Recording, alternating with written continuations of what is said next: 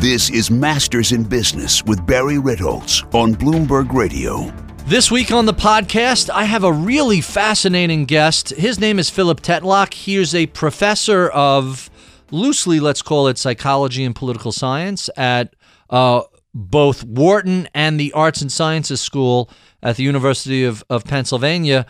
Professor Tetlock is really a fascinating guy. I first got to know of his work through a book he wrote well over a decade ago called Expert Political Judgment, and it really cast an enormous shadow of doubt on all of these self-proclaimed experts, and he used the field of political science as his basic investigation arena, but really it applied to everything from investing to economics to anywhere people prognosticate about the future and make confident-sounding assertions about what's going to happen 1, 2, 5, 10 years in the future.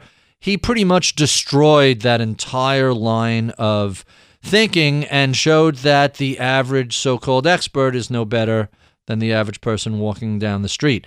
That was well over a decade ago, and he tells an absolutely fascinating story of how we're familiar with DARPANet, the defense research project, invented the internet and all these other really cool things. Well, the intelligence community has their own version of DARPA, and it's called IARPA, and they basically approached Professor Tetlock and said, "We're fascinated by your work, and we'd like to find out if there are a way to either identify or develop those outliers in your studies who actually turned out to be pretty good forecasters." And as it turns out, forecasting is a humble skill that can be, I don't want to say learned by just about anybody, but you can undertake a number of steps to make your own forecasting better than it might have been otherwise. And it's fairly rational and fairly straightforward and really, really fascinating. And so you'll hear the story of not only how the original book came about, but how the new book came about and how he modified the previous view. It turns out, looking 12 months and further out, it's still pretty much a crapshoot. No one knows what's going to happen. But on shorter periods of time and on very, very specific things, you can undertake a number of steps that will help your own ability to discern probable outcomes be much better. I think if you're at all a statistics or probability wonk, you're going to find this absolutely fascinating. Anyone who's an investor or trader who deals with market or economic forecasts might also find this to be really, really interesting. So without any further ado, my conversation with Professor Philip Tetlock. This is Masters in Business with Barry Ritholtz on Bloomberg Radio. This week on Masters in Business on Bloomberg Radio, I have a special guest, Philip Tetlock, professor at the University of Pennsylvania, where he is cross-appointed at both the Wharton School and the School of Arts and Sciences, perhaps best known as the author of Expert Political Judgment, How Good Is It, and How Can We Know?, which has won a number of awards. We'll talk about that in a little while. His most recent book, also winning accolades, is called Super Forecasting, The Art and Science of Prediction. The Economist magazine named it to one of its best book lists of 2015. Professor Tetlock is also a co-principal investigator of the Good Judgment Project, which is a multi-year study looking at improving the accuracy of probability judgments of real-world, high-stake events. Professor Tetlock, welcome to Bloomberg. Oh, thank you. Great to be here. So I'm familiar with you from your earlier work, some of your earlier books, which I found absolutely fascinating. But let's just start this segment talking very, very generally. How come there's such an enormous appetite for political and economic punditry, including all the predictions and forecasts that go with that? Well, it would be deeply dissonant for people to come to the conclusion that it doesn't matter who's elected president. It doesn't matter whether we raise taxes or cut them, whether we help the Ukraine or don't help the Ukraine, or intervene in Syria or don't intervene in Syria, or sign free trade pacts or don't do that. We could just toss a coin, because nobody is on either side of the political spectrum has any demonstrated ability to assign good probabilities to the consequences of those policy options. So to say that sounds nihilistic. It's dissonant. People just don't want to live that way. People don't want to live that way. They want structure, and for the same reason that people have turned to psychics and witch doctors and all sorts of things over the past, we seek guidance, predictive guidance. And we seek it. There is a demand for it, even when the supply of good forecasting is extremely limited. So we're recording this in the month of March 2016. Not too long ago, the cover of Barron's magazine has a picture of Hillary Clinton and Donald Trump. Which one is better for investors? And the usually conservative Barron's grudgingly says, we think Hillary will be better for the stock market than that Donald will. Don't we run the risk of putting way too much credit for good markets and good economies on the president, and vice versa? When things are bad, don't we blame them too much for what's gone wrong? I think there's a great deal of superstitious reasoning about the impact that leaders have on organizational performance, and also the impact that presidents have on the economy. The number of levers that presidents have to influence economic outcomes is quite limited. But there is this deep intuition we have that leaders should be accountable for what happens on their watch, like the captain of a ship. It really doesn't matter whether a storm suddenly emerges out of nowhere. You want to hold somebody accountable, and that is also deeply wired into us. Someone has to be accountable for it. So let's ask the obvious question. Why are experts so often so wrong in their forecasts? Well, there are a couple of theories about that. One is that the problem lies in the experts and how the experts think, and they could do better if they had used better analytical tools and were more self-critical and creative and thoughtful. And the other theory is that we just live in a radically unpredictable world in which virtually nobody can do appreciably better than chance over extended periods of time. It's a world roiled by black swanish, dark gray swanish events, and buyer beware. Fair enough. So let's talk about good judgment in predicting future events, or at least good analytical processes. And along that line, I would be remiss if I didn't ask, what is the Breyer score and why is it so important? The Breyer score. Well, the Breyer score was originally developed by some statisticians working with meteorologists who wanted to keep score. And this goes all the way back to 1950. And it's a very simple idea. You want to minimize the gaps between probability and reality. So you code reality as either 0 or 1, depending on whether the event occurred or didn't occur. And you have probability judgments that range from 0 to 1. And you get a really good Breyer score if you assign probabilities very close to 0 to things that don't happen, and probabilities very close to 1.0 to things that do happen. So it's your ability to be justifiably decisive, to make appropriately extreme judgments as the circumstances dictate, but to avoid driving off a cliff in the pursuit of that objective by making extremely overconfident judgments and saying 90% of things that don't happen and 10% of things that do. Well, once you're thinking in terms of probability, aren't you already light years ahead of the folks who are that decisive in making these bold outlier declarations? But isn't that much more nuanced and thoughtful than here's what's going to happen 100%? And of course, there's a big possibility that it just doesn't go that way. That's right. The probability scale, in principle, if you want to look at it the way a mathematician would, is infinitely divisible. There's an infinite number of points between 0 and 1.0. Now, obviously, people can't distinguish that many levels of uncertainty. Now, when IBM's Watson was playing in the Jeopardy competition and beat the best human players, you might have noticed that under its answers, occasionally there would be this little Bayesian probability estimate of how confident Watson was in its answer, and 0.87362 or something. So these types of forms of artificial intelligence do try to make extremely granular distinctions among degrees of uncertainty. Human beings can't make that many distinctions among degrees of uncertainty in most environments. I mean, there are some environments where we can pull out a calculator and do it. If you can do it with card tricks and so forth, or poker. But there are real limits on how granular you can become when it comes to whether there's going to be a country leaving the Eurozone in the next year, or whether there's going to be a violent Sino-Japanese clash in the East China Sea, or things of that sort. How many degrees can you distinguish there? Is it just yes or no? Is it yes, maybe, no? Or can you make finer distinctions than that? I'm Barry Ritholtz. You're listening to Masters in Business on Bloomberg Radio. My special guest today is Professor Philip Tetlock of the University of Pennsylvania.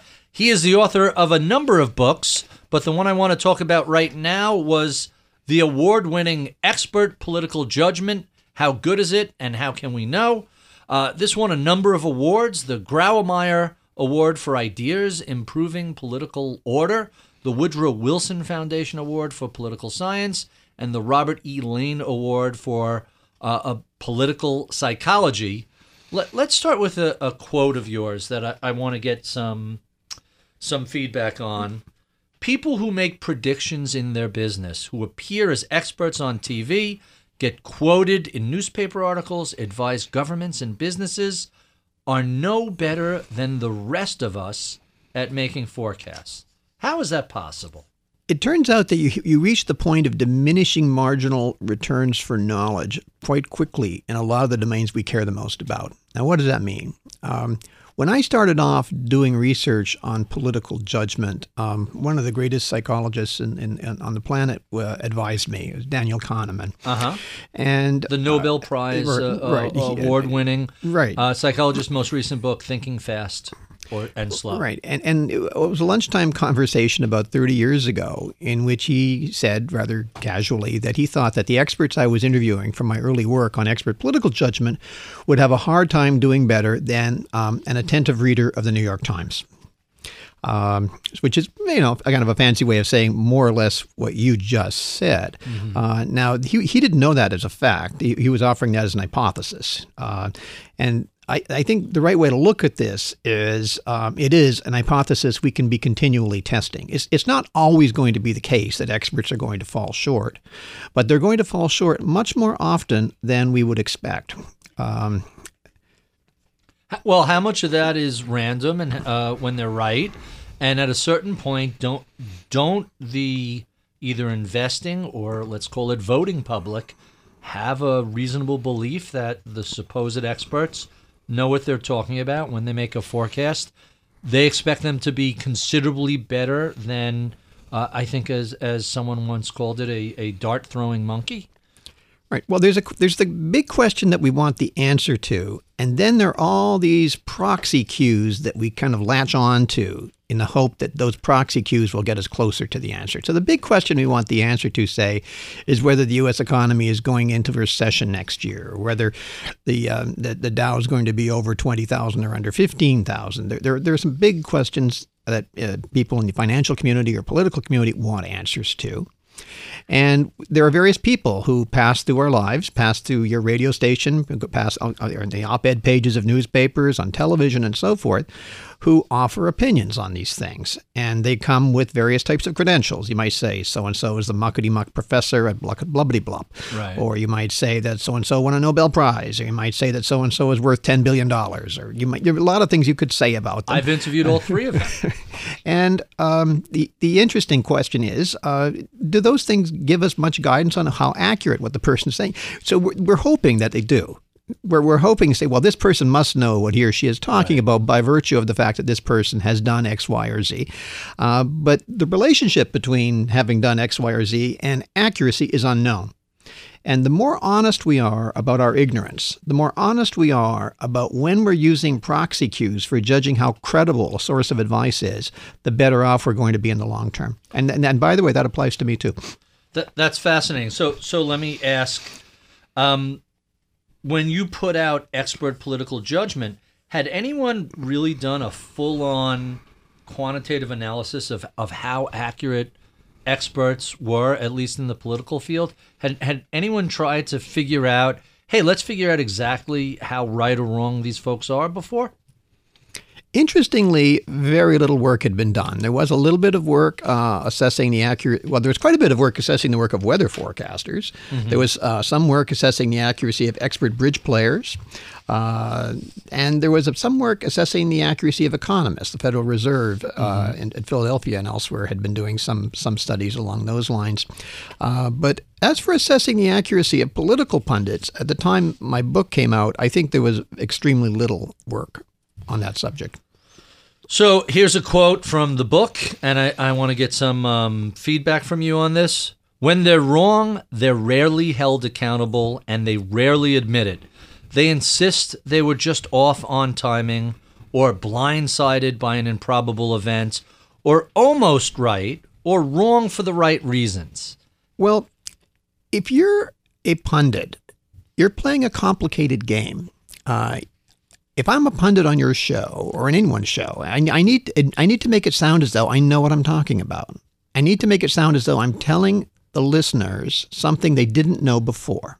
Mm-hmm. I also need to preserve my long-term credibility, which means I have to have some escape clauses. So if the claims I make about the future turn out to be wrong, I need some way of walking away from it. So when you have this problem of you have a career as a pundit, you need to be saying something surprising, but you also need to preserve your long-term credibility. That's a real dilemma the pundit is in. So the typical way pundits cope with this is by saying something dramatic, like Canada will disintegrate, or the Eurozone will disintegrate, or Putin will reinvade the Ukraine, but build in some waffle words like this could happen, or this might happen, or there's a distinct possibility this will happen. Now, distinct possibility is one of those wonderful phrases because if it happens, I can say, hey, I told you there was a distinct possibility. If it doesn't happen, I can say, hey, I just said it was possible. So I'm covered either way. And that it helps to explain why pundits, and indeed why traditionally people in the U.S. intelligence community as well, have relied so heavily on vague verbiage forecasting, because they need to be saying something that sounds informative, but they need a strategy for preserving their long-term credibility at the same time. So that explains why they don't admit error, although I would argue nobody bats 1,000. Admitting error shows that you have a little humility and recognize that it's not easy. In the last minute we have in this segment, the real question I have is, why don't we hold these folks accountable? Well, here's the thing, Barry. They don't even think that they're wrong.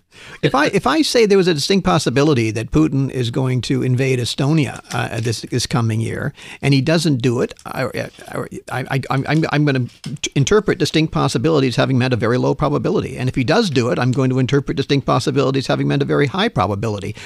We tend to be somewhat self-serving in our own mental calculus. We say, well, we give ourselves the benefit of the doubt on how we interpret distinct possibility, just as we give the benefit of the doubt to political pundits who favor our political party. I'm Barry Ritholtz. You're listening to Masters in Business on Bloomberg Radio. My special guest today is Professor Philip Tetlock. He is the author of Expert Political Judgment, How Good Is It?, as well as Super Forecasters, a new book that just came out to great acclaim. He teaches at the University of Pennsylvania, Wharton. And let's jump right in to the hedgehogs versus foxes discussion. You referenced this throughout the second book a lot, and if I recall correctly, you mentioned it a few times in the first book, which I read a while ago. For those people who may not have read Isaiah Berlin's essay, explain to us, what is the hedgehog and the fox? Well, so Isaiah Berlin was a British scholar, a political historian, philosopher, who took a quote from the Greek warrior poet Archilochus from 2,500 years ago, and he built a really interesting essay around it. And the quote, one of the few surviving fragments of this man's work, was that the fox knows many things, but the hedgehog knows one big thing. And he intended that to capture different styles of thinking. He thought that some thinkers were much closer to being foxes. Shakespeare, I think, was one of his classic examples of a fox who could just have a very multifaceted view of human nature. And other writers, he thought, could be pigeonholed better as hedgehogs. Now, we use this fox-hedgehog distinction in the work on political judgment because it rather captures rather well different styles of thinking. You could be, for example, a hedgehog of many different political sorts. You could be a free market hedgehog, or you could be a Marxist hedgehog. You could be an environmentalist doomster hedgehog, or you could be a boomster utopian kind of techno-utopian sort of hedgehog. They're going to find cost-effective substitutes for whatever we're running out of. So there are many different forms of hedgehog: left, right, pessimistic, optimistic, and we identified many of them in the early work, and we tracked their accuracy, and we compared their accuracy to that of more fox-like forecasters, and we found a couple of things. One is that the hedgehogs tend to have pretty bad batting average. When you look at all their predictions, their overall batting average is pretty bad. We also found that the hedgehogs tended to be more prominent. They're more attractive to the media. The media like the kinds of sound bites that hedgehogs can deliver. And we found that the hedgehogs also tended to have at least a few home runs. Again, Matt, if you're making a lot of pretty extreme predictions on a wide range of subjects, at least a few of them are almost by chance going to be accurate. Whereas the foxes are making more moderate probability judgments, and they have less claim on home runs.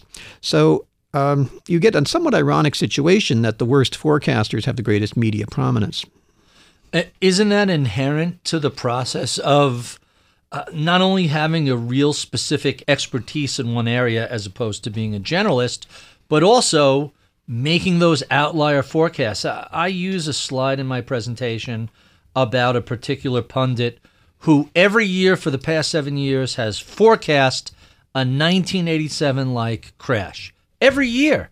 And you would think the media would eventually say, hey, this guy is just consistently wrong. But it's such an outrageous forecast, and it gets people so excited, they love to bring him back on. Isn't that the nature of sensationalism, that the hedgehogs are going to be more, especially today where everything is on clicks and views? Who's going to generate more clicks? A rational, sober, well, we don't really know what's going to happen, versus the sky is falling and everybody loves that?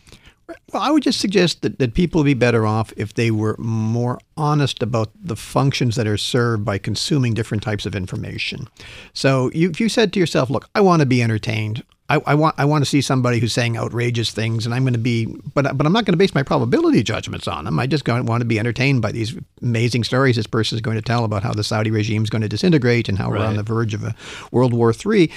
This is really entertaining stuff, as opposed to listening to this much more tentative, nuanced, fox-like forecaster who's saying on the one hand, on the other hand, drones on and on about why there's really only about a 22% probability of the Saudi regime changing in the next 24 months.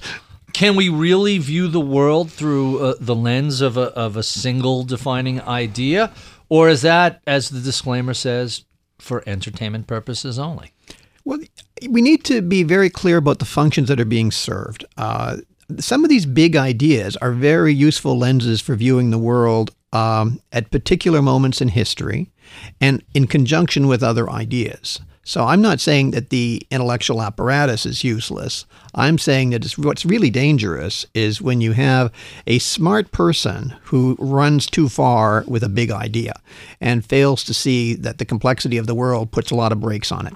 So one of our rules of thumb for distinguishing better forecasters and worse forecasters on the media is the ratio of the number of times they say however versus moreover. So if you have a high however over moreover ratio, that means you're a fox. That means you're boring. That means you're probably going to be kicked off the show. And if you have... But more accurate, more likely to be more accurate. But that's right. You're going to have better Breyer score. I'm Barry Ritholtz. You're listening to Masters in Business on Bloomberg Radio. My special guest this week, Professor Phil Tetlock of the University of Pennsylvania. His most recent book, Super Forecasting, The Art and Science of Prediction.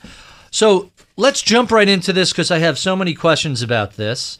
And let me start out by just asking, how many piano tuners are there in Chicago?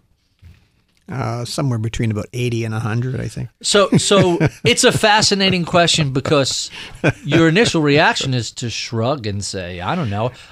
A variation I've heard of that is how many cardiac surgeons are there in London? Mm-hmm. Or what's the Empire State Building weigh?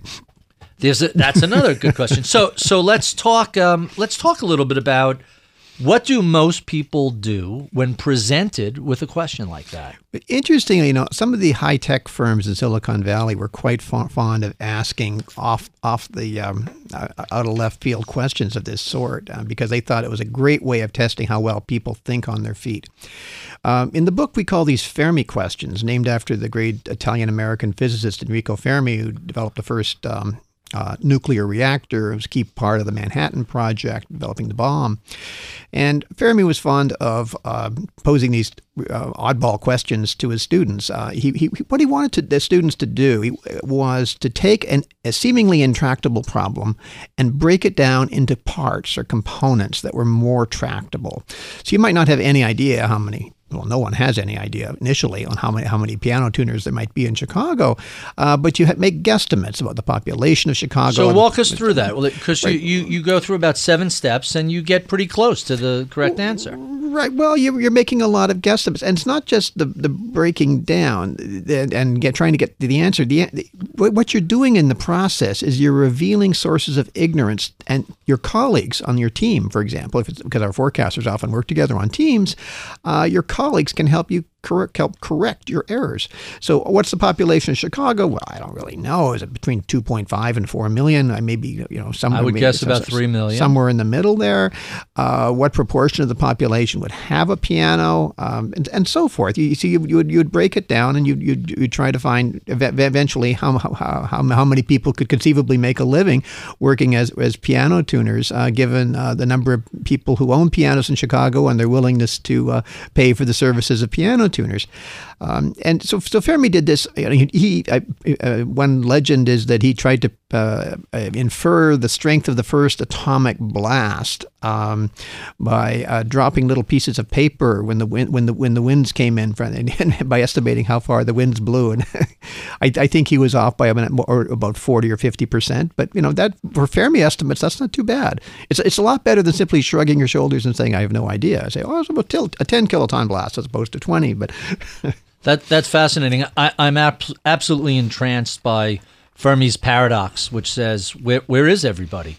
It's a giant universe filled with different galaxies and hundreds of billions of stars, and are we really the only intelligent life here? And I found most of the various arguments both ways to be lacking. It's really a fascinating debate.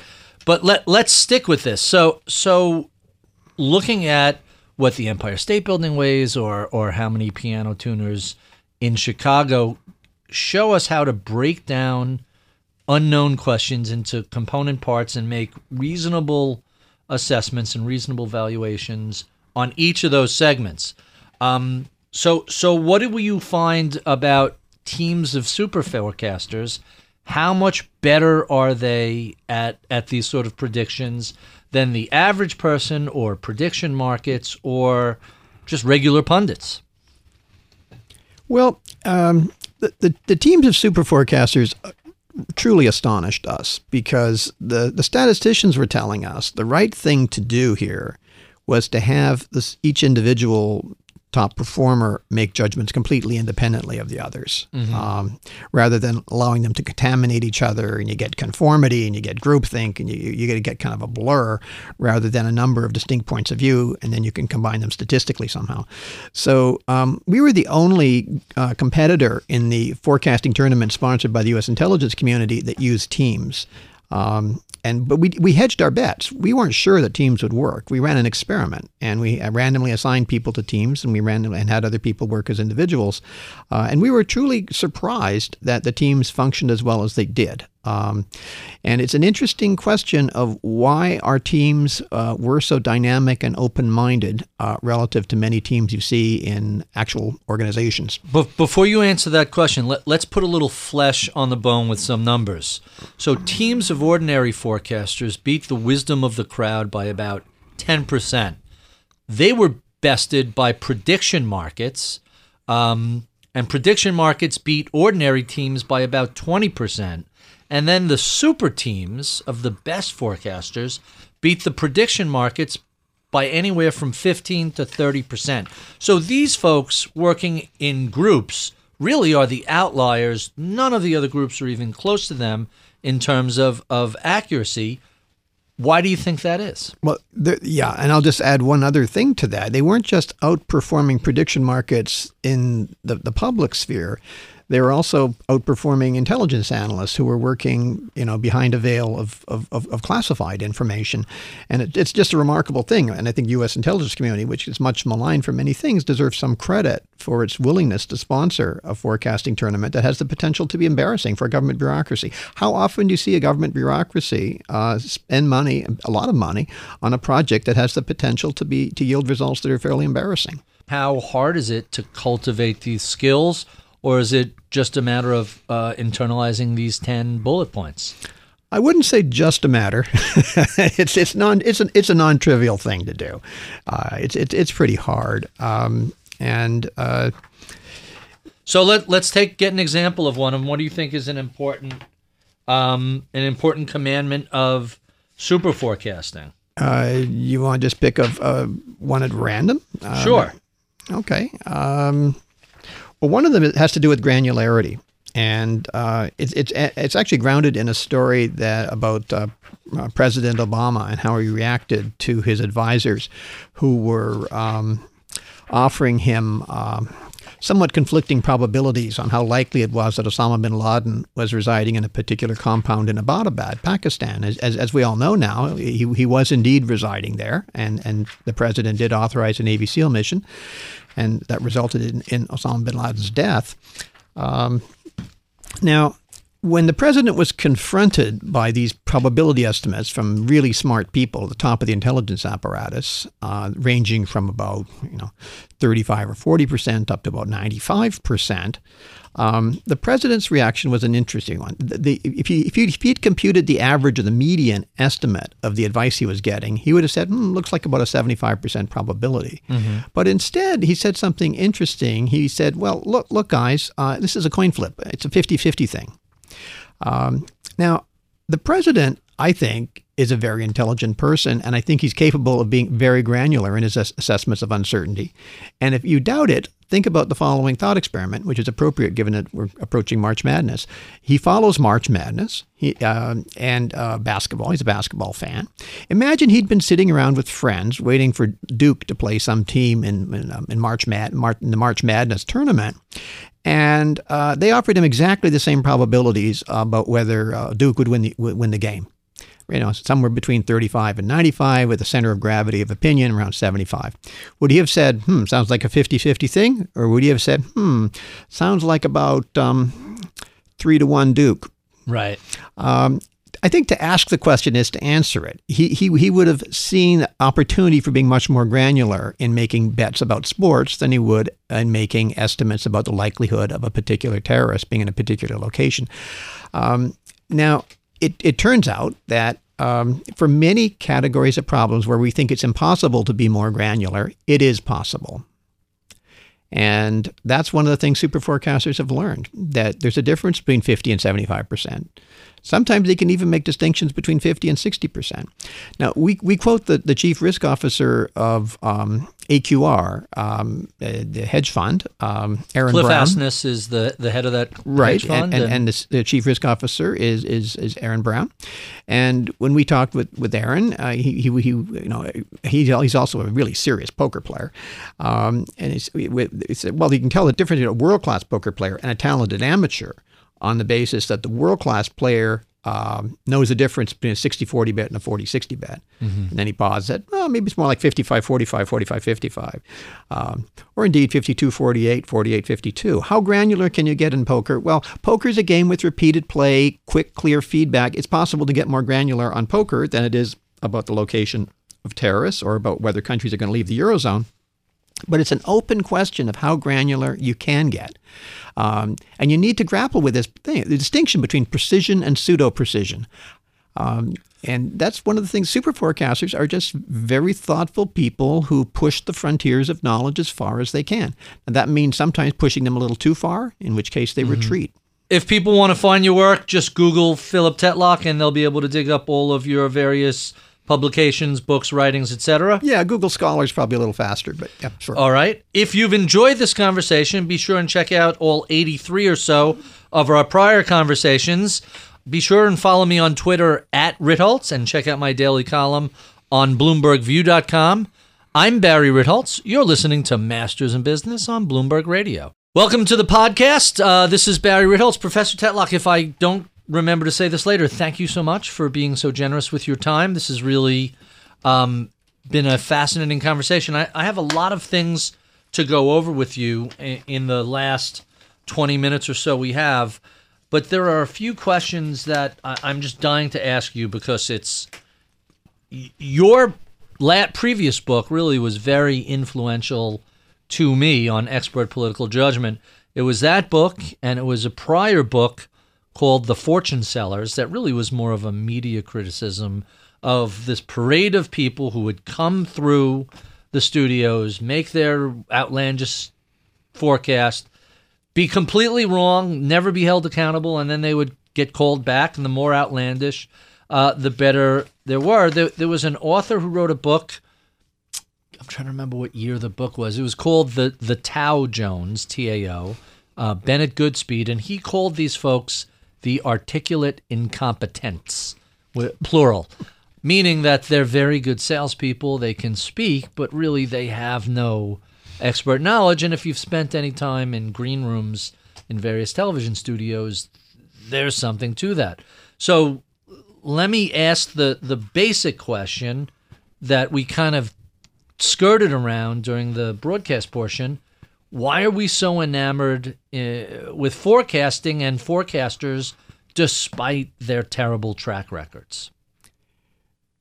Well, I think because there's a lot of motivated reasoning going on. As we noted earlier, there's this tendency to use do a lot of vague verbiage forecasting, to paint a dramatic scenario and then hold it together with some very weak verbs like this might happen or could happen or the distinct possibility of this happening. So there's this interesting tendency that the pundits have of engaging our attention with a vivid scenario, disintegration of the Saudi regime or Sino-Japanese War, so something Tom Clancy-ish, right, on that kind of scale, but to stitch it all together with terms, weasel word terms that allow them to retreat later on, and we don't distinguish very clearly in our own minds. I don't think we want to say all of the fault lies with the pundits. They couldn't do this unless we were willing partners.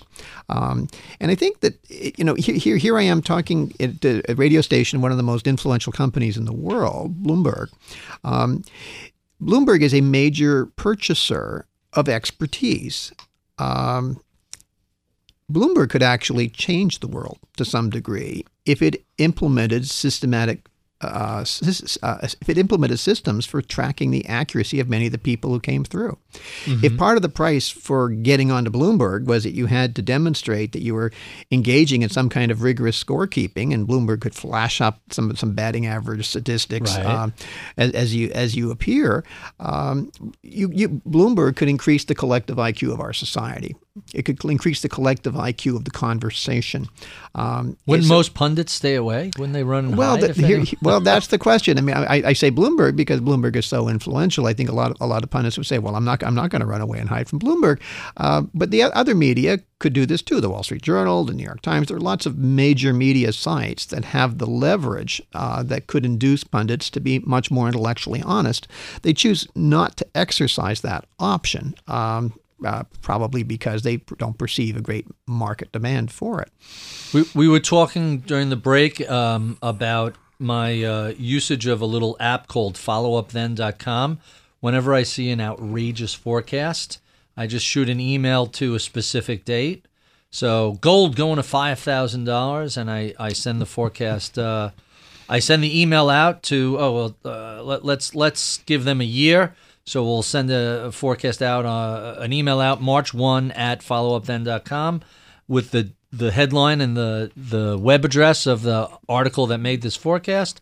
And then a year later, or if I write March 1, 2020, 5 years later, comes the email back that specifically gives me that link. Oh, it's a reminder.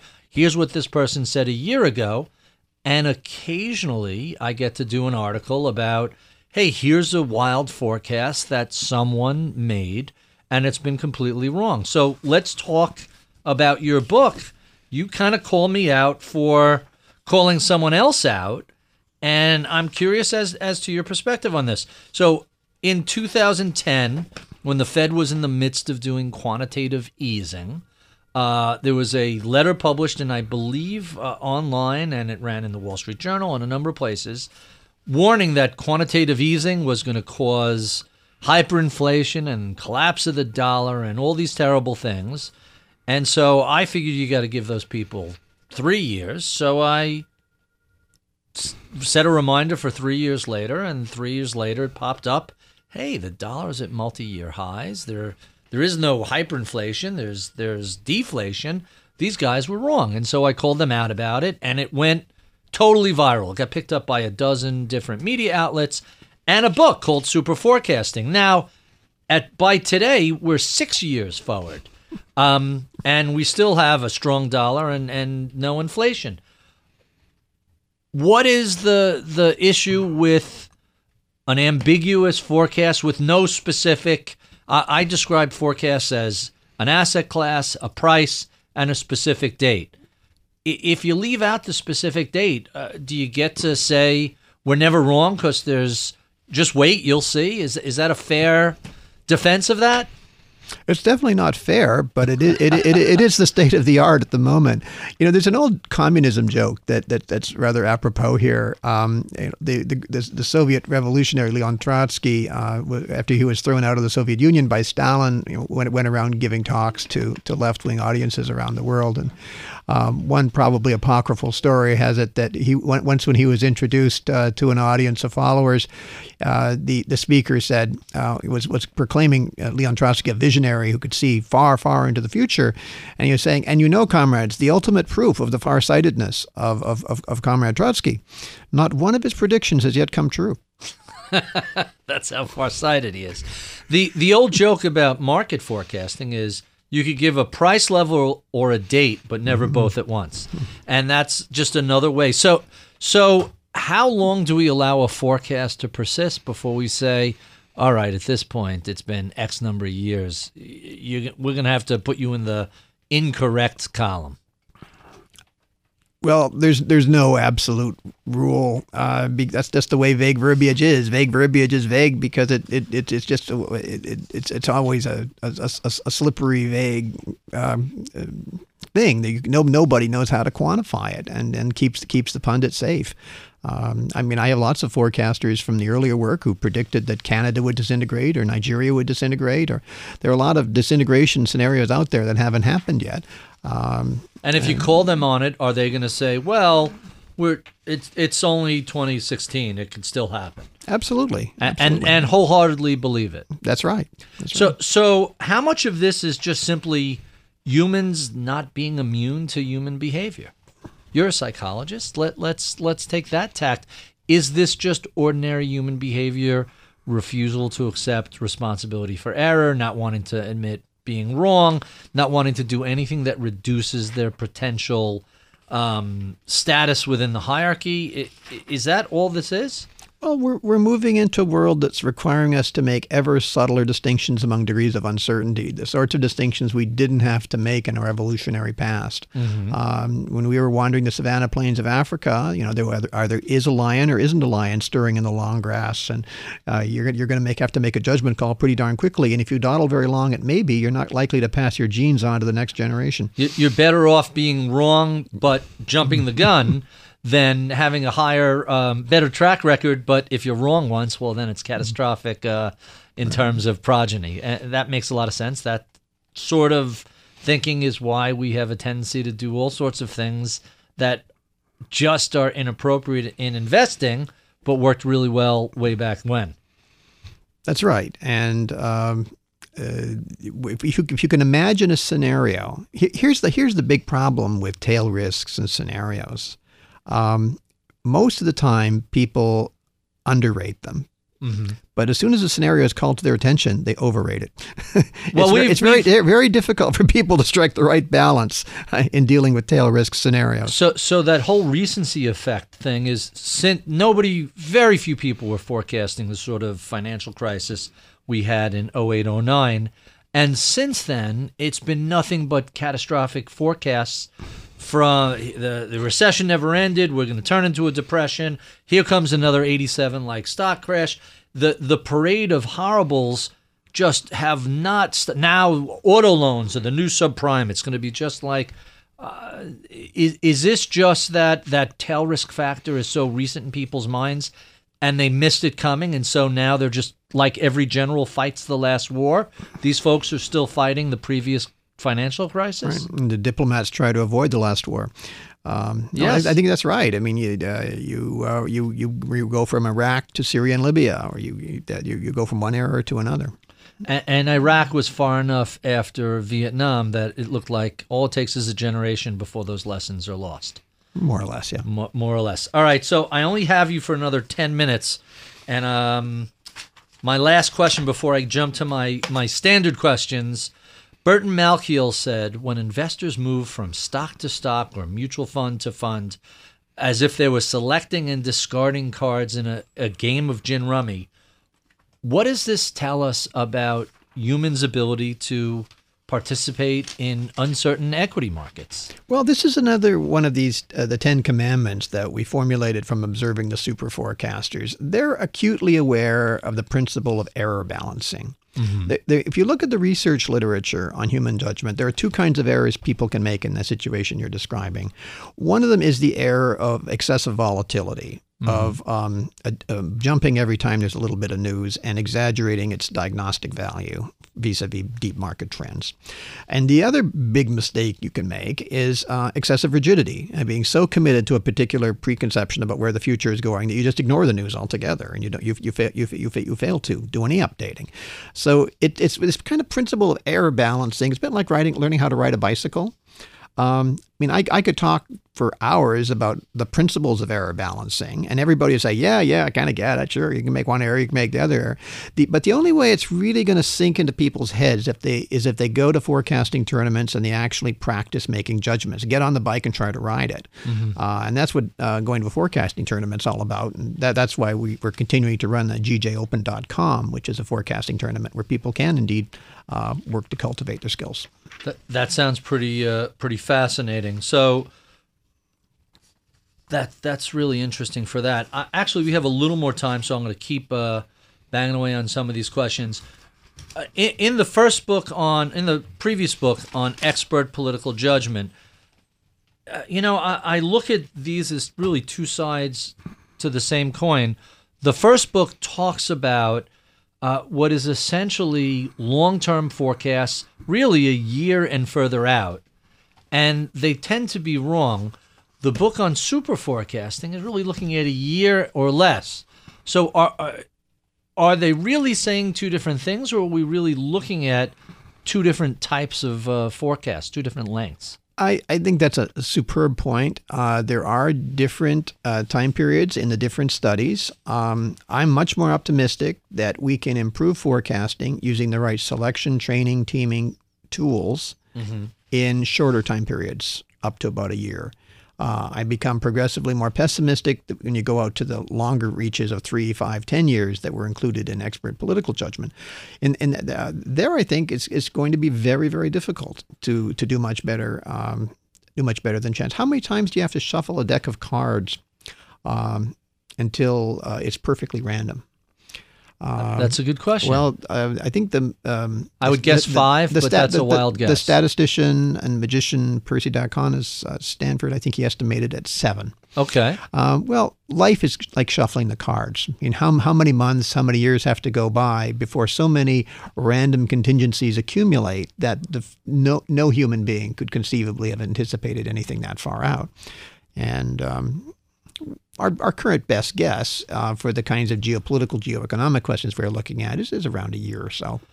Isn't that just the nature of society and a complex system such as fill in the blanks, stock markets, economy, geopolitics, elections, anything along those lines. They're so sensitive to initial conditions. They're nonlinear. You end up with a little change here has outsized impact further down the road. Really what we're saying is the universe is pretty random beyond 12 months. It's practically impossible to make any sort of realistic forecast with any degree of specificity about certain things. I made a bet 4 years ago with, I won't mention his name, but he's been a guest on the show, as to, I was wondering who was the GOP nominee likely to be. This is literally 3 years ago after the 2012 election. And he said, well, what about the Democrats? And I said, well, that's easy. That'll be Hillary. But who? I have no idea who the Republicans are going to be. So we made a bet, and so far, looking pretty good. But I don't know if I got lucky and assumed she was up next. She was next in line. But under normal circumstances, when you're looking out 2, 3, 4 years, there are so many contingencies. Can anybody really...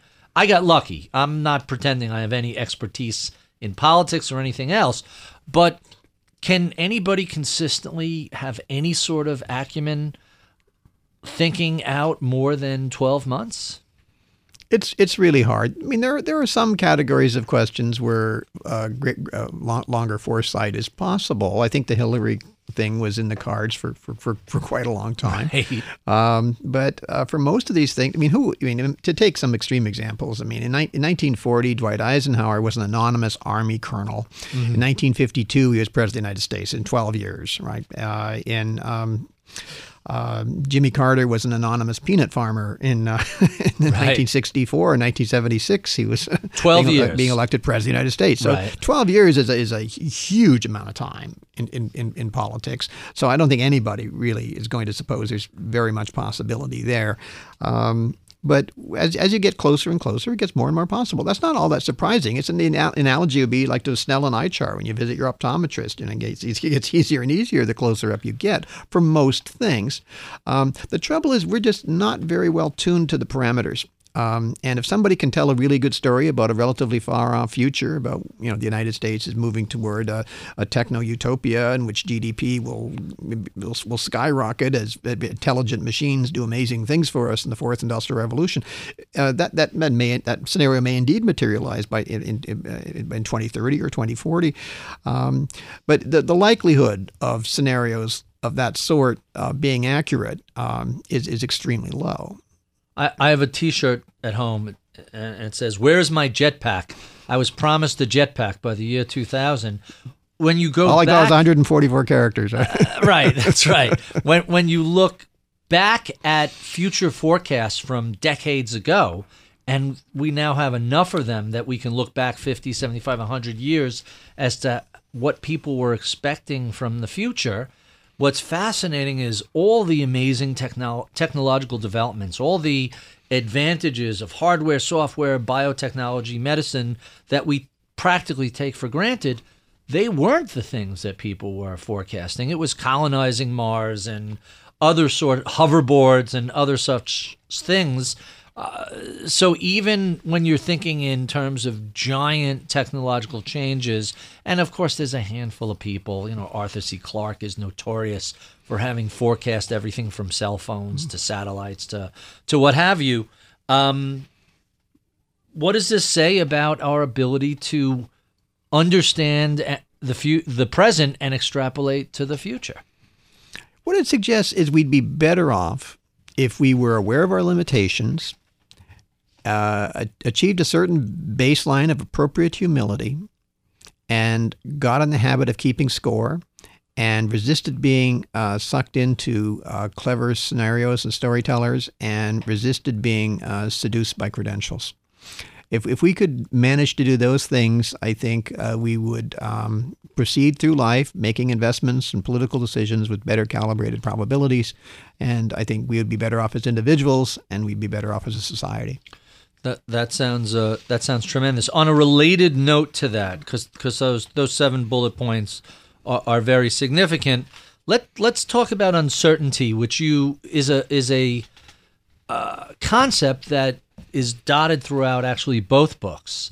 What is uncertainty, and what does it mean for individuals just trying to navigate their way through the world? Do we understand uncertainty?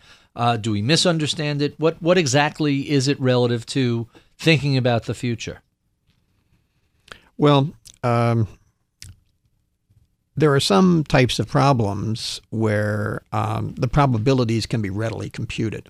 Mm-hmm. We can compute the probability of drawing an ace of spades from a randomly shuffled deck very accurately to many decimal points if we want, whatever 1 out of over 52 works out to. We can do that with coin toss games and so forth. Dice. So there are some games in which the classic rules of Statistics 101 very clearly apply, and there are well-defined probabilities. In other words, we know what the range of outcomes are. We just don't know what the specific outcome is going to be. Got a well-defined sampling universe. You've got quick, clear feedback about your predictions. Much of the world, most of the world, isn't like that. Is not like that. It's definitely not like that. And the question is, what are the limits? How useful is it to apply probabilistic forms of reasoning outside their traditional domains of application? That, in a sense, is what the U.S. intelligence community really wanted to explore. I mean, can we do better than, say, distinct possibility? Which, when you look at it carefully, is such an elastic term. It could mean anything from 1% to 99%. So let's talk a little bit about the intelligence community and the Defense Department. How did you get involved with DARPA and the competition, the forecasting competition? Right. Well, it was IARPA as opposed to DARPA. Okay. The Intelligence Advanced Research Projects Agency as opposed to DARPA, but it's a cousin, and it models itself to some degree, I think, after DARPA. It really wants to do radical world-changing forms of research, and I think changing how we think about uncertainty would be pretty fundamental. Maybe not as fundamental as inventing the internet, but way up there. Right. It would be a big deal to change how we go about doing things. I think our democracy would be transformed. I think the finance industry would be transformed. It would not be.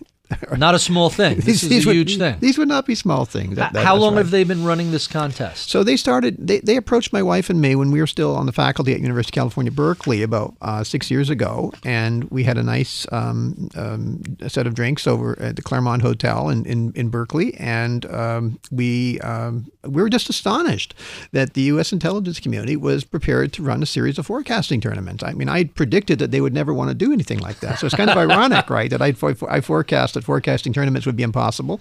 And I was being a bit of a hedgehog. What I said is, look, government bureaucracies don't give slingshot money to David, right? Goliath doesn't give slingshot money to David. Why would a massive, influential government bureaucracy, $50 billion or so, want to spread millions of dollars around to a bunch of small-scale academic competition to see whether or not they can do a better job of assigning realistic probabilities to things of national security significance? And put this within the context. It didn't make any sense given the normal rules of bureaucratic behavior in Washington, D.C.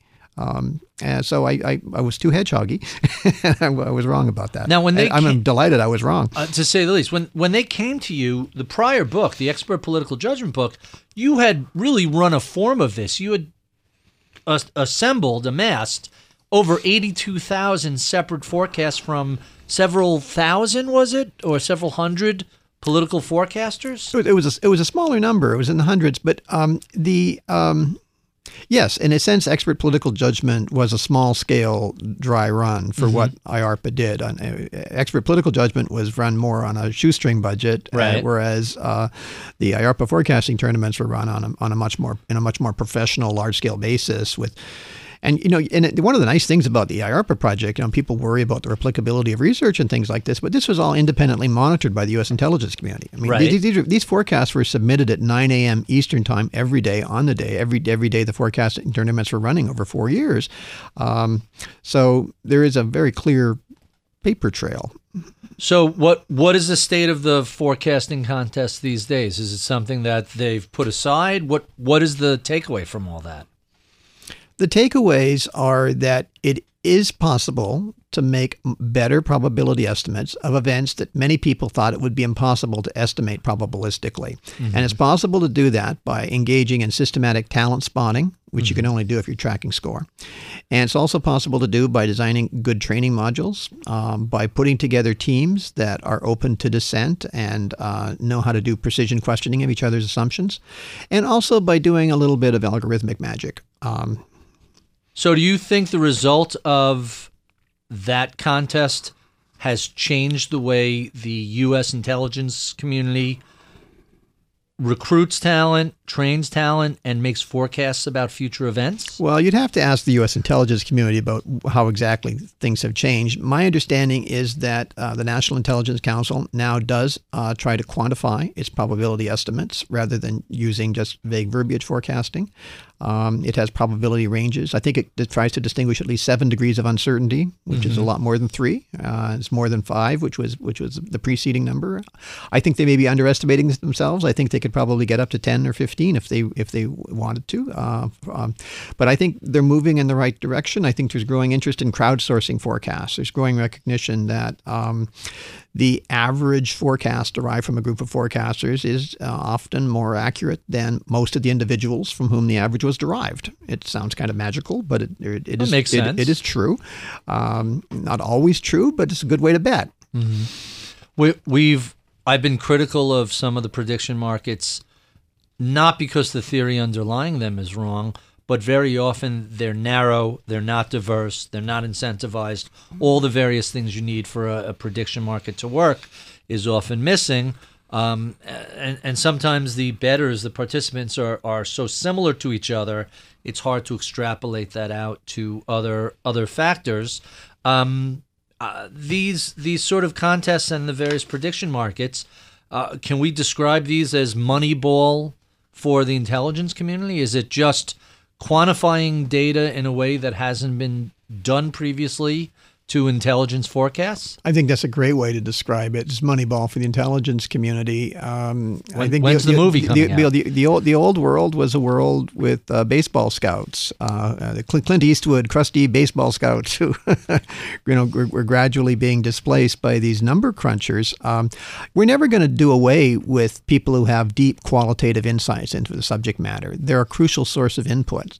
But the question is, what roles should we be playing as the world changes? And I think human judgment will always be playing a critical role when we're dealing with human beings.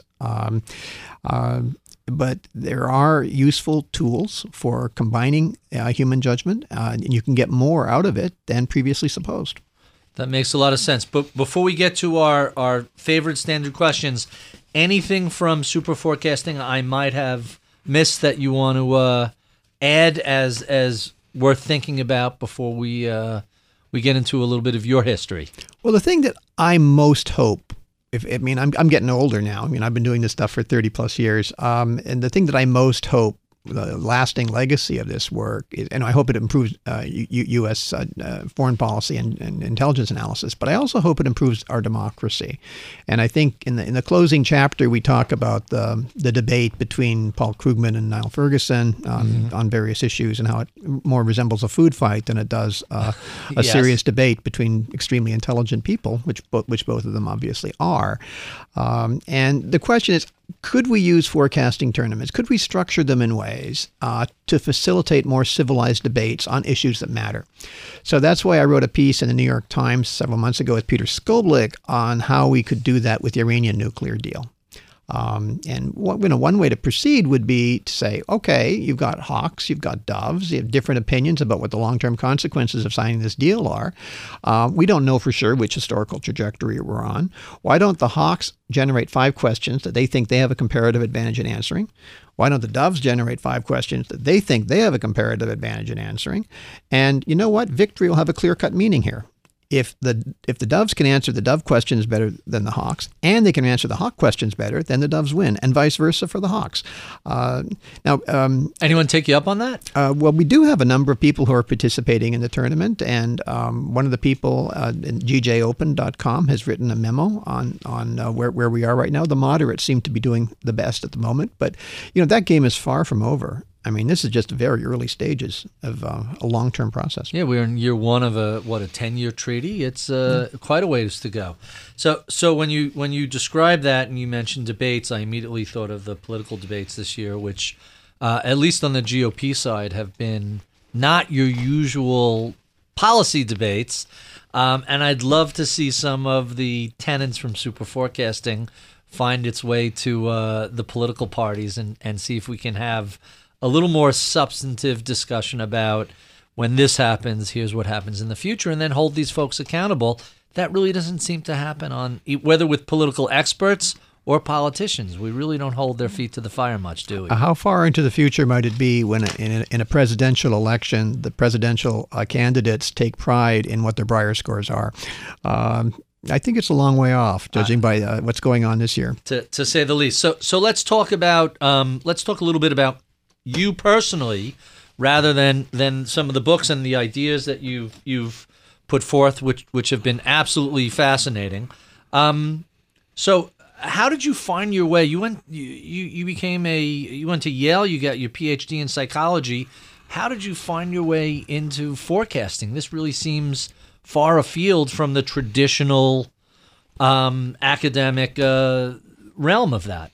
I was always a pretty strange psychologist. Okay. I had interests that took me pretty deep into social science, into political science in particular, into areas of business. But I was interested in organizations. I was interested in societies and cultures and large entities that were not, that obviously psychology matters there, but it's a stretch for a psychologist. So in my early work, I did do a fair amount of experimental work, but I was also did a lot of archival and naturalistic work. So it was a kind of a natural progression for me. Who are your early mentors? Peter Soutfeld was my very first mentor in Canada. I was an undergraduate at University of British Columbia, and he was wonderfully supportive of me, and he believed in me, and he really told me that I would probably have a pretty good time if I went to graduate school at Yale, and I took it on faith, and I did that, and I met a number of people at Yale who helped me. The guy who coined the term groupthink, Irving Janis, was one of the people I worked with, and he was quite an unusual psychologist also. When I got to Berkeley, of course, Danny Kahneman came along in a few years, and he certainly had an influence on me. I already had a PhD, and I was just recently tenured faculty, but Kahneman is a very influential guy. He's just a lot smarter than most of us, so it's a good idea to listen very carefully when he speaks. I really enjoyed thinking fast and thinking slow. The metaphor for that entire two-stage way to look at how humans make decisions, either fast and instinctual or longer and thoughtful, really just seems to make a lot of sense. What other books have you really enjoyed? What other books have been especially influential to you? Well, another person who influenced me is just uptown here at Columbia University, Robert Jervis, his book Perception, Misperception, International Politics. It came out when I was in graduate school, and I could feel myself being tugged toward these topics. It's a brilliant analysis of mistakes that have caused unnecessary wars. Give me that title again. Perception and Misperception in International Politics. By Jervis. Jervis. Huh. Anything else stands out as interesting or unusual to you? Well, life evolves in funny, quirky, path-dependent ways. You can look back on your life and you can say, well, it's kind of inevitable this happened or that happened. But a lot of the things that led to my early forecasting tournament work were, I think, kind of quirky. It was really kind of quirky that a scholar as young as I was appointed to a National Research Council committee when I was, 30 or 31 years, 1984. When I was that young, by far the most junior member of a committee like that, and it had a lot of senior scientists on it. But it gave me opportunities to meet a lot of people, and it connected me to resources that made it possible to do the early forecasting tournament work. Mm-hmm. It also impressed on me the need to do it. Because there we were in 1984, 85, liberals and conservatives all had very strong opinions about the Soviet Union and where things were going. And the liberals thought that Reagan was sending us toward a nuclear apocalypse, and the conservatives thought that the Soviet Union was The evil empire? It's an evil empire and would never change from within, essentially. You just had to keep up endless pressure, and maybe it would eventually crack. But they didn't hold out and they certainly didn't see Gorbachev as much of a change agent initially. Neither side really predicted Gorbachev and what Gorbachev did inside the Soviet Union in the internal transformations that occurred. Both sides could readily explain after the fact what happened. So it was this mismatch between virtually zero predictive ability and virtually perfect ex post explanatory ability that troubled me. And I thought, well, if debates this important, like World War III, are being conducted this shoddily, surely there's a better way to do this. And that's what led to the early work on expert political judgment. It was a way to try, what can we do to keep score? And if we do keep score, can we identify better ways of making judgments? You describe something that is an enormous pet peeve of mine in the markets. Nobody knows what happens day to day. There is zero predictive analysis. And then on any given day, the market's up 500 points, it's down 500 points. And ex post, there is always a fantastic narrative explaining exactly, here's why oil shot up 20% and why the market rallied 300 points, or here's why this terrible thing happened and the market dropped 500 points. But nobody is saying if this happens tomorrow, then here's the result. It's always an after-the-fact narrative. That seems to be consistent across lots of different fields, not just politics, but markets and economics. And after the fact, we're fantastic storytellers. Before the fact, we have no idea. Yeah. And there are situations where we really want to continue doing that, though. It's not always bad. I mean, the National Transportation Safety Board, for example, conducts these ex post postmortems on plane crashes. One of the reasons why air travel has become as safe as it is because they're so good at doing these postmortems. Now, obviously, they can't predict which planes are going to go down, but they've become really pretty adept at identifying the critical factors that underlie plane accidents, and as a result, the rules for pilots and the design features of aircraft have changed in ways that make us all safer. So, but they're not just making up a story for the 6 o'clock news. They're saying, "Hey, the whole shuttle investigation, the O-ring failed. That's right. Therefore, that's the most sectors don't have a black box that say, hey, here's why the engine failed at 2:07 and 15 seconds. That's right. So there are different types of postmortems, and some of them are constrained by well-defined bodies of scientific knowledge and investigative procedure that reduce the serious risk of capitalizing on chance, and others are just sort of make it up as you go. And I think the things we're talking about are make it up as you go, but there are approaches to doing case studies and learning from the past that are very disciplined and focused and can make us safer and wealthier and happier. The recent book, The Checklist, talks about how much better surgical procedures and outcomes have been since surgeons started using checklists, including wash your hands, which very often was just assumed that it was done properly with a certain disinfectant in a certain length of time. But we've apparently dramatically reduced operating instruments left in abdomens and keeping count of the number of sponges, and that's improved the subsequent outcome, just as the National Transportation Safety Board has improved the safety level of travel. That's right. So the big question for us is, when is learning possible? When can we learn to do certain categories of things better? And when are we just spinning our wheels and deluding ourselves? Are we spinning our wheels and deluding ourselves about financial markets and many political issues, but we're actually making real progress in the domains of medicine or airline safety or whatnot? And it's a mixed picture. And I suppose what we're trying to do with this forecasting tournament work is to bring some of the rigor that has worked in these more scientific domains to bring it to bear in domains that are more or less like the Wild West. So you've been doing this now for, you said, 30 years. What's changed in this industry more than anything? What is the significant progress in the forecasting and prediction industry during the course of your career?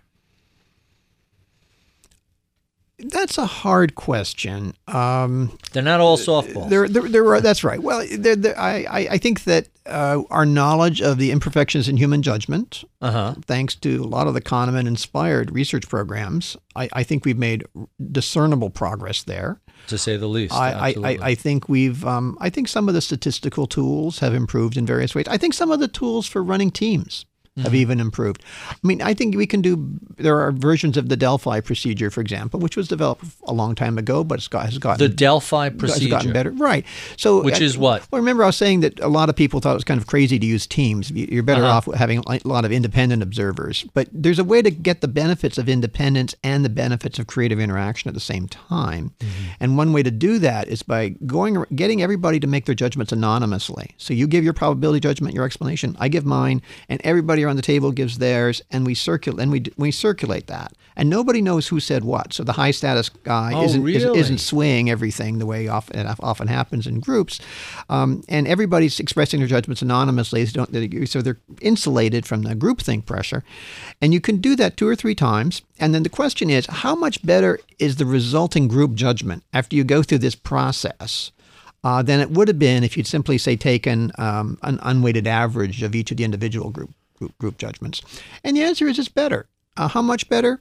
I think meta-analyses suggest probably in the vicinity of 10% better. 10% is, that's a big deal. World-changing. That's a real right. significant. If you're talking about avoiding a war or finding a terrorist or anything along those lines, that's a real worthwhile pursuit. It's nothing to sniff at. Nothing to sniff at. So now let me ask you for your forecast. What are the next major changes? What are the next shifts that are going to come in the world of forecasts and predictions? What do you see? Perhaps the better way to say this, to ask this, is what do you see as the influence of your work on the forecasting community? I see huge potential here.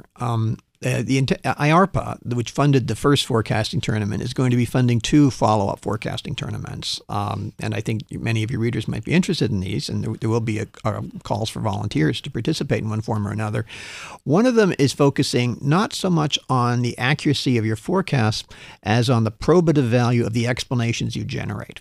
The probative value. Are you good before or after the fact? Are you good at explaining things? And again, the extent to which we can crowdsource aspects of problem solving, and then eventually marrying that, I think, to forecasting. I think that's a very ambitious project. It's in the very early stages. It hasn't been launched yet, but I'm optimistic that it will. So what this is called the IARPA forecasting. It's called CREATE. CREATE. CREATE. And what does that stand for? It stands for the complex reasoning, explaining. Yeah, that's right. It's an acronym like that. Yeah. That's right. All right. Oh, that sounds interesting. I'll search for that and I'll link to that. And the other is another competition which is called HFC, the hybrid forecasting competition, which will be humans and machines and human-machine combinations trying to make predictions, which I am quite optimistic about. So it's Watson working with somebody. Well, that would be one way of doing it. There are a lot of possible machines, there are a lot of possible models that people could work with, and the question is, are you better off just using the model, or are you better off just using the person, or when are you better off using the combination of the model and the person? And the blunt truth is, we really don't know the answers to these questions right now, and we're hoping to learn more. So I think these are really important projects. And I think the other big thing that I'm very focused on, because it has relevance to improving the debates in our society, is competitions to generate better questions. It's not just generate better questions. That's fascinating. It's not just about forecasting. You can forecast Trivial Pursuits, and you can become a great forecaster in Trivial Pursuits, and really the world's not a better place for it. Right. Your world will be a better place when we join super forecasting skills to questions on which big policy debates pivot. So you say, if we knew the answer to this question, would we have invaded Iraq? Or if we had known the answer, to that, if we knew the answer to this question, what would it change what we do in Syria or the Ukraine, or with respect to tax policy, or with respect to Fed policy or whatnot? So generating probative questions, generating high quality explanations, human-machine competitions, I think these are 3 really important areas for the future. That's fascinating. So, last two questions. This is always interesting, and I'm trying to figure out the best way to phrase it for you. Normally I say, what advice would you give to a millennial or someone just graduating college who are going into your field, but I don't know whether that's the field of psychology or the field of analyzing and improving forecasts and predictions. But let me ask it in an open-ended fashion. What advice would you give to someone just coming out of school, starting their career, who wants to follow in your footsteps? Well, it's an interesting point that I really don't have a field anymore. I mean, so the University of Pennsylvania, when they hired me, they didn't really know where to put me. So I'm partly Wharton, partly psychology, partly political science in Annenberg. So I'm a lot of different things. But it's really you're really studying let's just, for lack of a better phrase, you're studying the science of decision making. That we're studying human judgment and the extent to which human judgment can be improved using a variety of tools. Some of them drawn from psychology, some of them drawn from statistics, some of them drawn from organization theory. A lot of different tools. Mm-hmm. So someone who wanted to go into that field, what advice would you give them? I would say that there is no clear path to where I am right now. Mm-hmm. That it's not clear to me where you would go, because the work I'm doing is so weird and interdisciplinary. It doesn't fit into any of the existing university niches. Which is kind of funny, because most university niches have become more and more specific and more narrowly focused, and you're going the opposite direction, pulling from three distinct, plus the whole quantitative side of it, three distinct areas of practice with a heavy math overlay. Yeah, I don't claim to be much more general than many of the specialists, my specialist colleagues. I think I'm just more specialized in a weird way. Mm-hmm. I mean, my work is very specialized and focused. It just draws on different components of different disciplines in a very focused way. So that's intriguing. I think people who do interdisciplinary work, they're not Leonardo da Vinci. I mean, there aren't any Leonardo da Vincis as far as I can tell right now in the university world. What we do is we need to carve out very specialized research programs that deliver have tangible deliverables. We were really on a tight accountability leash in this forecasting tournament. It was we were submitting forecasts 9 a.m. Eastern time every day. It was a very rigorous process, and we needed to have a very focused group. Tangible deliverables and a focused process. That seems like that's of great value to both business and government. Final question. What is it that you know about forecasting today that you wish you knew when you started down this road 30 years ago? Well, what I wish I knew, so the early work was mostly about cursing the darkness. It was about cognitive bias and how we're prisoners of our preconceptions, how we we're too quick to make up our minds, we're too slow to change them. It was a rather dark portrait of human nature. And there's some reason for being pessimistic, given the way we think about politics and history and economics for much of the time. The later work has been more about lighting candles. It has a more upbeat flavor, that there are specific things you can do to become more open-minded, at least about relatively near-term futures. And if you can become more open-minded about relatively near-term futures, maybe you can become a little more open-minded about medium and longer-term futures. Maybe you can be better able to see how alternative perspectives might have some merit. And I think that when you feel you're in competition with the other side, and the other side might be getting to the truth faster than you, that has a very salutary effect. I think it will tend to make us a bit more open-minded. Thank you so much for being so generous with your time, Professor Tetlock. We've been speaking with Professor Philip Tetlock of the University of Pennsylvania, both Wharton and other schools, author of Super Forecasting, The Art and Science of Prediction, as well as Expert Political Judgment, How Good Is It? How Can We Know? And a number of other books. If you've enjoyed this conversation, be sure and look up an inch or down an inch on Apple iTunes, and you'll see all of our other 83 or so previous conversations. I want to thank Mike Batnick for doing the deep dive and helping me on the research with this. I'm Barry Ritholtz. You've been listening to Masters in Business on Bloomberg Radio.